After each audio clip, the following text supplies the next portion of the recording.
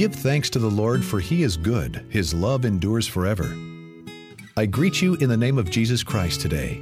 We are glad that you have chosen to join us for this week's sermon of the Cape Elizabeth Church of the Nazarene. God's Word is full of timeless truths that are relevant to our lives today. Here's this week's message. Well, we're kind of going through the second letter of Paul to the Thessalonians. 2 weeks ago, we started at the beginning. And notice that he gives thanks to those who have been faithful to the church. And it was fitting for us to recognize and remember on that Sunday those who have gone before us and those who have served so lovingly and carefully in this church. And this next section, I think, focuses a little bit on what's going on, how we are faithful today. I know when we read it, that'll come as a little bit of a shock, but we'll get there, I assure you. Let's go to 2 Thessalonians chapter 2, and I want to read this for you as well. It says, "As to the coming of our Lord Jesus Christ, and our being gathered together to Him, we beg you, brothers and sisters, not to be quickly shaken in mind or alarmed, either by spirit or by word or by letter, as though from us, to the effect that the day of the Lord is already here. Let no one deceive you in any way, for that day will not come unless the rebellion comes first and the lawless one is revealed, the one destined for destruction. He opposes and exalts himself above every so-called God or object of worship, so that he takes his seat in the temple of God, declaring himself to be God. Do you not remember that I told you these things when I was still with you? And you know what is now restraining him, so that he may be revealed when his time comes. For the mystery of lawlessness is already at work, but only until the one who now restrains it is removed. And then the lawless one will be revealed, whom the Lord Jesus will destroy with the breath of His mouth, annihilating him by the manifestation of His coming. The coming of the lawless one is apparent in the working of Satan, who uses all power, signs, lying wonders, and every kind of wicked deception for those who are perishing, because they refuse to love the truth and so be saved. And for this reason, God sends them a powerful delusion, leading them to believe what is false, so that all who have not believed the truth, but took pleasure in unrighteousness, will be condemned. But we must always give thanks to God for you, brothers and sisters, beloved by the Lord, because God chose you as the first fruits for salvation through sanctification by the Spirit and through belief in the church, in the truth. For this purpose He called you through our proclamation of the good news, so that you may obtain the glory of our Lord Jesus Christ. So then, brothers and sisters, stand firm. Hold fast to the traditions you were taught by us, either by word of mouth or by our letter. And now may our Lord Jesus Christ Himself and God our Father, who loved us and through grace gave us eternal comfort and good hope, comfort your hearts, strengthen them in every good work and word." Often when we hear this scripture, anytime I've heard this scripture, it's always had to do with the future. It's always had to do with a lot of guesswork, trying to figure out who Paul is talking about. Who is this lawless one? Things are getting scary. This is, I remember this has been a topic of conversation. The lawless one, someone who comes sometime in the future, and it's just before Jesus comes back, and this person is going to cause destruction and turmoil, and just lots of ink has been spilled guessing at who this was. From my childhood, it was Mikhail Gorbachev. He even had a mark on his head, which coincided with another scripture. Remember that? It was different rulers of just about any time. I think it's been the president just about every election, and so like it's always someone. And usually when I look at this, I find myself saying, okay. It at first led to great skepticism. Okay, I'm done playing the guessing game, right? I'm done kind of like doing that. And I found myself thinking, as I look at this more and more, that I don't think Paul was doing a guessing game either. I don't think Paul was trying to guess who that was. We'll get to this a little bit more, but I think Paul had an idea, and I think the church had an idea as well, of what he was getting at when he talked about the lawless one and the fact that Jesus was coming afterwards. And I want to suggest that with that in mind, that this chapter has less to do with an unknown future and more to do with how we live our faith today and in the present and how things are happening today, right now. Some of you might be saying, well, Pastor, how do you know that? Well, it's in the sermon title. The sermon's called Chosen for the Present. But really, it's more than just that. It's a conviction, too. I really think that this has a lot to do with how we live out our faith. I remember in my first church, I was asked to go speak with a gentleman who about his faith, and his wife was real concerned. She had been coming to our church, and she said, hey, can you go talk with my husband? Because he's not a believer and he needs to be. And I said, well, if that isn't going to be an uncomfortable conversation. But I said, okay, I'll go talk with him. And I remember sitting down with him and we're talking back and forth. Just so you know, getting me to do that is not a guarantee, but we'll have a good conversation. So anyway, we had a good conversation. We're talking. And this gentleman one time says to me at one point in time, says, you know what?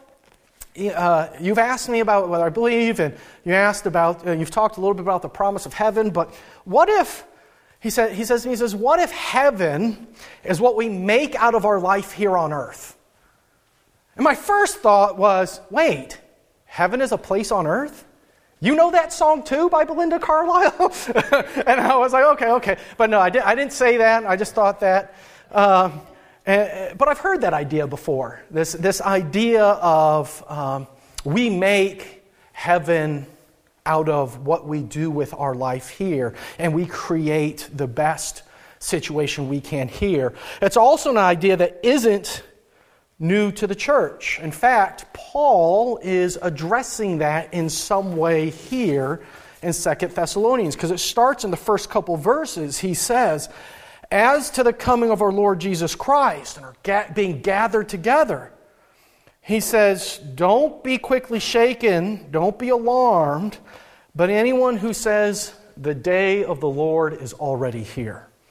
He's dealing with those in the church who are saying, what if this is all we got?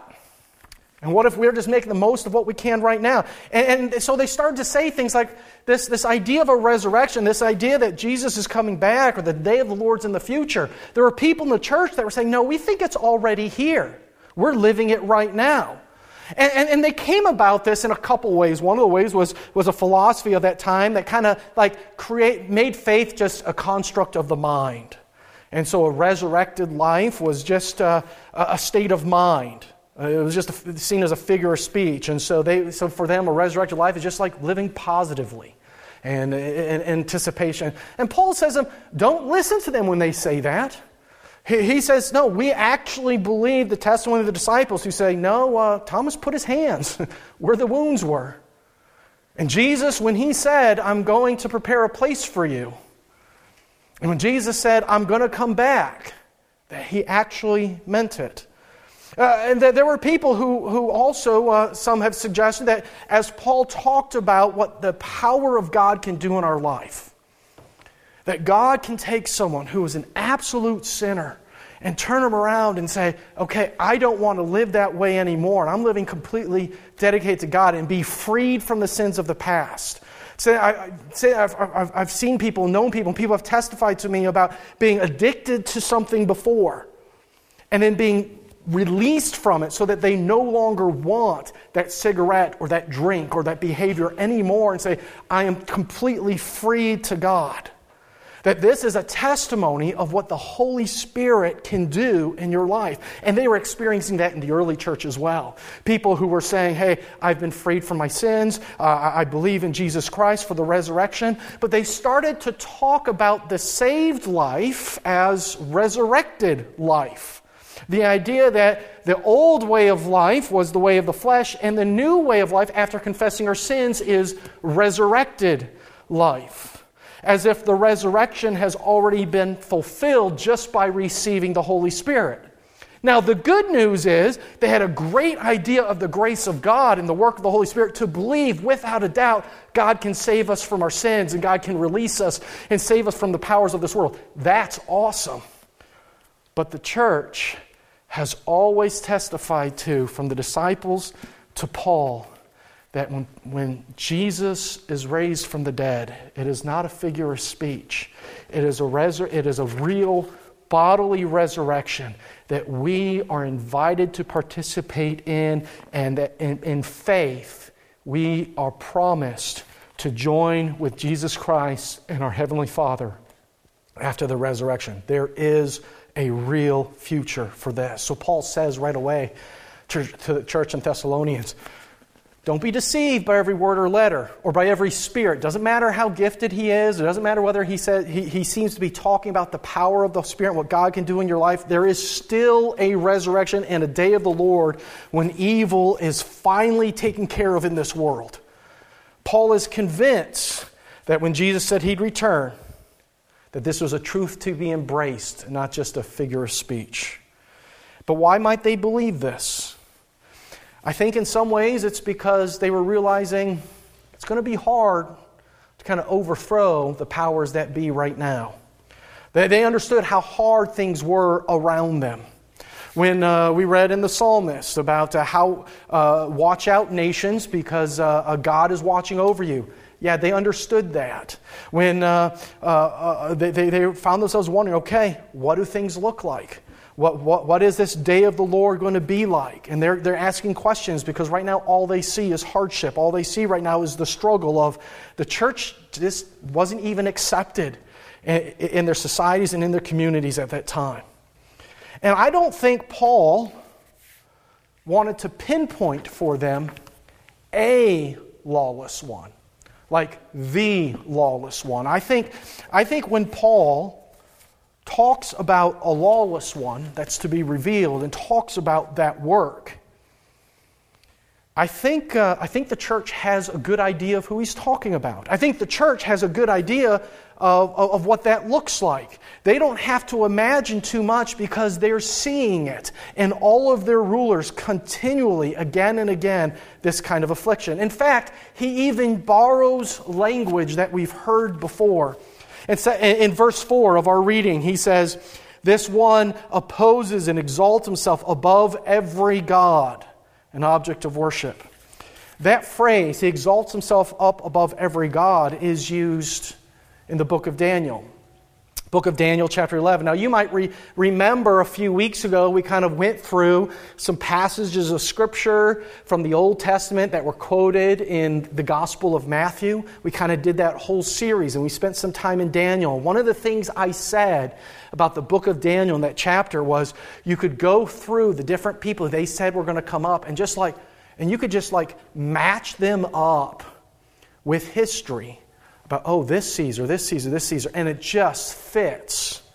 And in Daniel chapter 11, verse 36, he speaks about one of them in the same way. He will exalt himself above every god.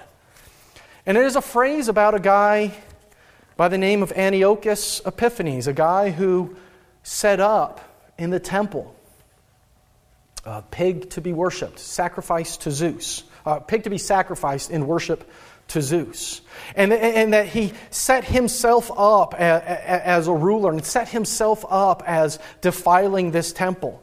And so one of two things is happening here. Either Paul is purposely borrowing language from the prophet Daniel to say, the lawless ones that we experience today, or the lawless one we will experience, is not going to be any different than what we've experienced before.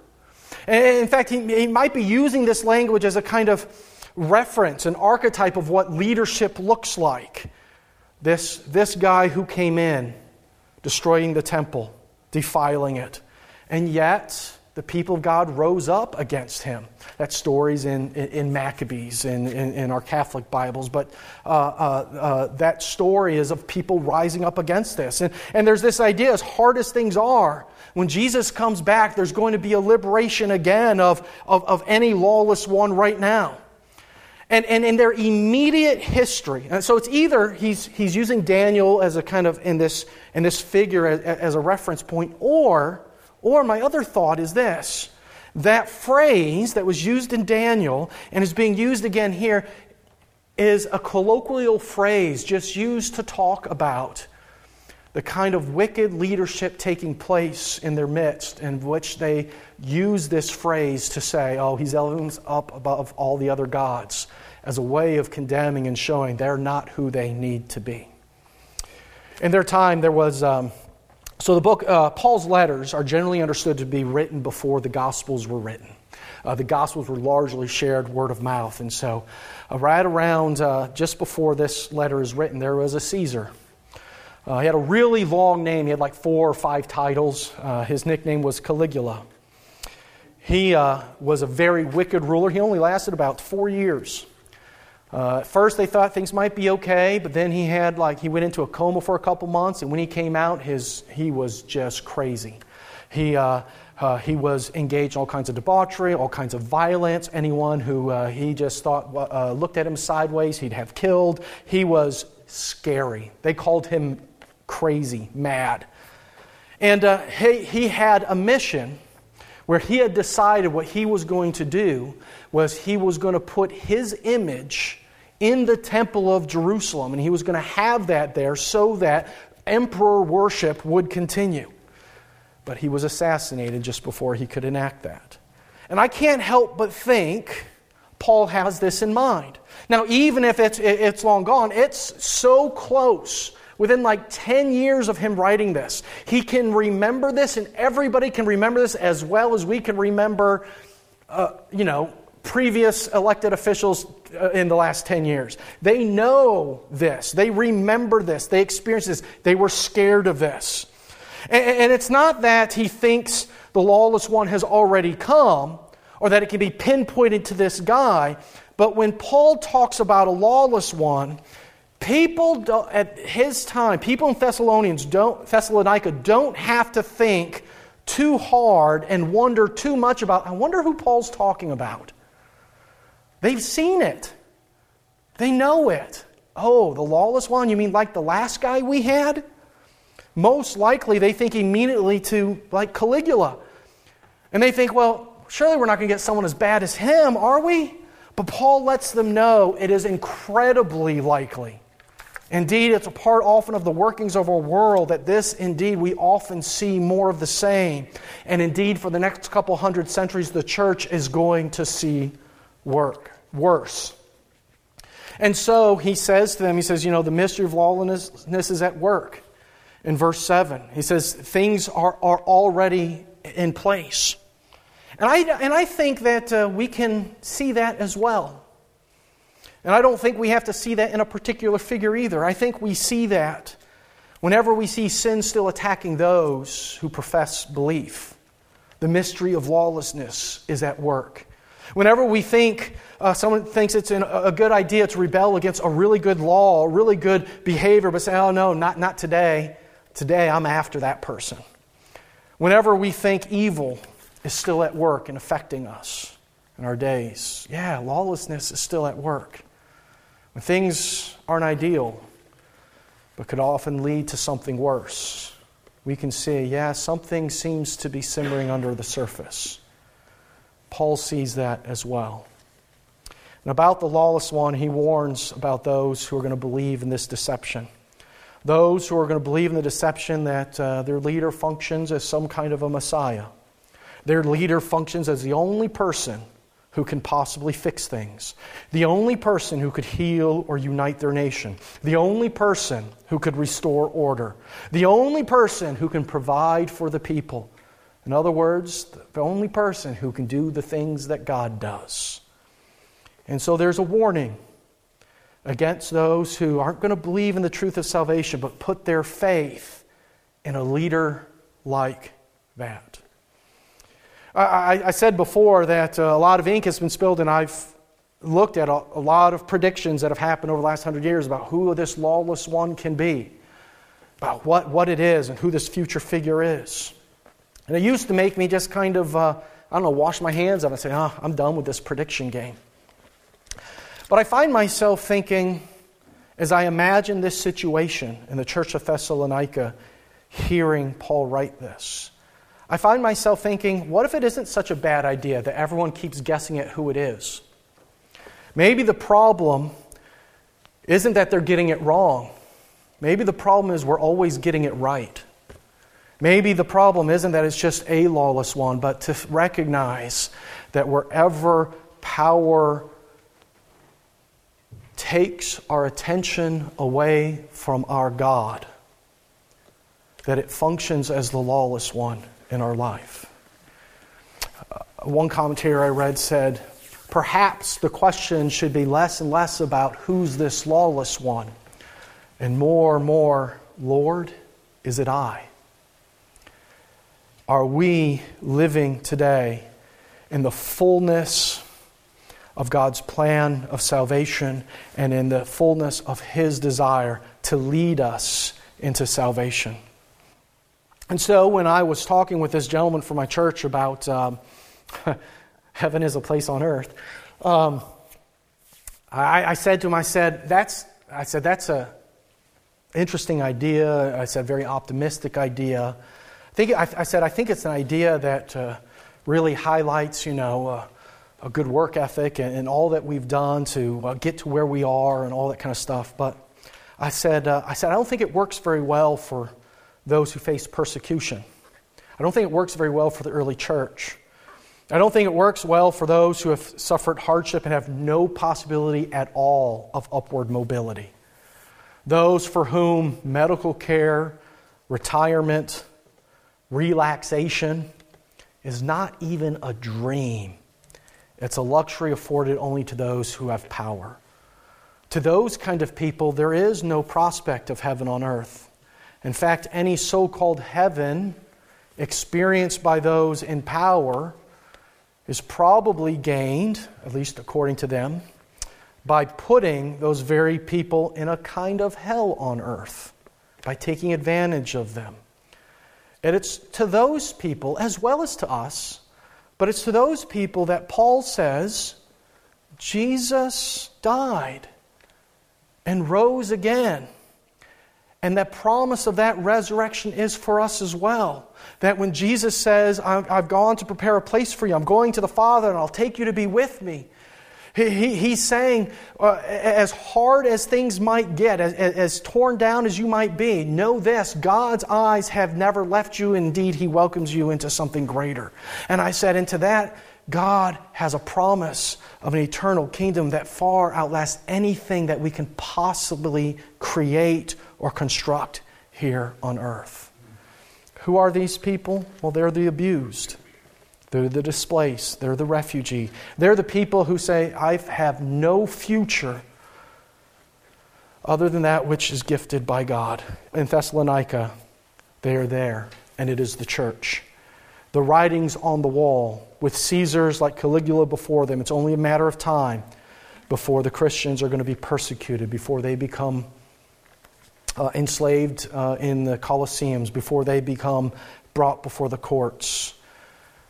And these words of Paul help them see, in the face of the lawless one, God has a promise and a future for them and has called them to righteousness and truth. And so in many ways, 2 Thessalonians chapter 2 is absolutely about us recognizing where we are in our world and saying, no matter how bad it gets, no matter how wicked powers that be might turn out to be, I know that God will be with us through this, that God has chosen us from the very beginning as first fruits, he says, of salvation through sanctification by the Spirit. What he's saying here is God has decided from the very beginning, I want you to be saved. I want you to be free from that way of life. I have a plan. I have a future. And I also want you to be saved from the sins that afflict this world. And that is possible because the Holy Spirit wants to dwell and work in your life. And we get to open ourselves up to that. A lot of times the way we think of God, and in many ways presented for us in the Old Testament and in various places, is that God is so much holier, God is so much greater, that there is no way we can even begin to imagine approaching or getting close to where God dwells. But he says to us here in this verse, He has chosen you as first fruits, or since the beginning, for salvation through sanctification. Which is a way of saying God's holiness is defined primarily by the saving work He wants to do in our lives. God's holiness isn't I'm bigger than you, I'm greater than you, I'm just watching for you and waiting for you to mess up. That's not God's mode of operation. God's heart, God's desire is, I want to call you family. I want to welcome you in. I have a future. I have a place for you. One of the phrases that has stuck in my mind, a theological professor of mine had shared. He says, when we think of all the work that God has done, work of salvation on the cross, the creation of the world, he says, remember this, it could have been otherwise. This is a phrase. And I asked him one time, I sent him a message, I said, hey, where'd you get that from? Was there some historical figure or something that you quoted from? Where'd you get that from? He said, I'm pretty certain it was mine. But it just has stayed with me. It could have been otherwise. God could have said, I don't need to create this world. I'm good enough as I am. Holy enough as I am. Great enough. I don't need anything. God's very heart, God's very desire, part of who He is, what His holiness looks like is this. I desire fellowship, relationship. I desire covenant with my people. That's what God wants. God's love for you is unending. He saves us through His sanctification by the Holy Spirit. His holiness is not seen as something, can't get close to it. I'm just who I am. I'm just a sinner doing my own thing. God's too great and I'm just who I am. God's heart is to draw you closer and closer to Him. He wants us to experience His love and His grace and His promise for all eternity. That is how His holiness is understood. God has chosen us for that purpose. To be saved by the power of His Holy Spirit, to be changed and liberated from sin. And so Paul says to the church, stand firm. Hold fast to what you've been taught.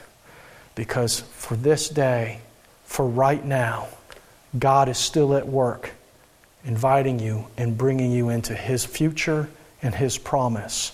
And it does not matter if the next guy is as bad as the last one, or if the next one is the quintessential worst you can possibly imagine. The worst the lawless one can be does not match up to the saving and sanctifying power of our Heavenly Father. Can I pray for you? Heavenly Father, today we've come into this place of worship, and we've heard this passage of Scripture many times, and I think a lot of times when we've heard it with fear. We've heard it with wonder. We've heard it as a kind of, watch out, there's the bad guy. And Heavenly Father, I wonder if You might give us eyes to see, like the church did. That the bad guy doesn't have to be a mysterious figure. It's whoever draws our attention away from You. It's whoever tempts us to look at one another with judgment and hate and disdain rather than love and grace as neighbors. Heavenly Father, it is my hope today that indeed Your Holy Spirit will be with us, drawing us ever closer to You. And Lord, help us to see indeed that in the resurrection of Your Son, Jesus Christ, we find indeed that Your love has reached out to the forgotten, to the broken, to the crucified. And You have welcomed us into that grace and said, I will save and sanctify even you. Thank You, Lord, for that love. Thank You for that grace. Help us to live faithfully into Your promise and into Your hope. Amen. The grace of our Lord Jesus Christ be with your spirit. Amen. We hope that the message has inspired you to draw closer to God each day. More sermons are available online at our website, capenazarene.org. May God bless you abundantly as you serve Him today.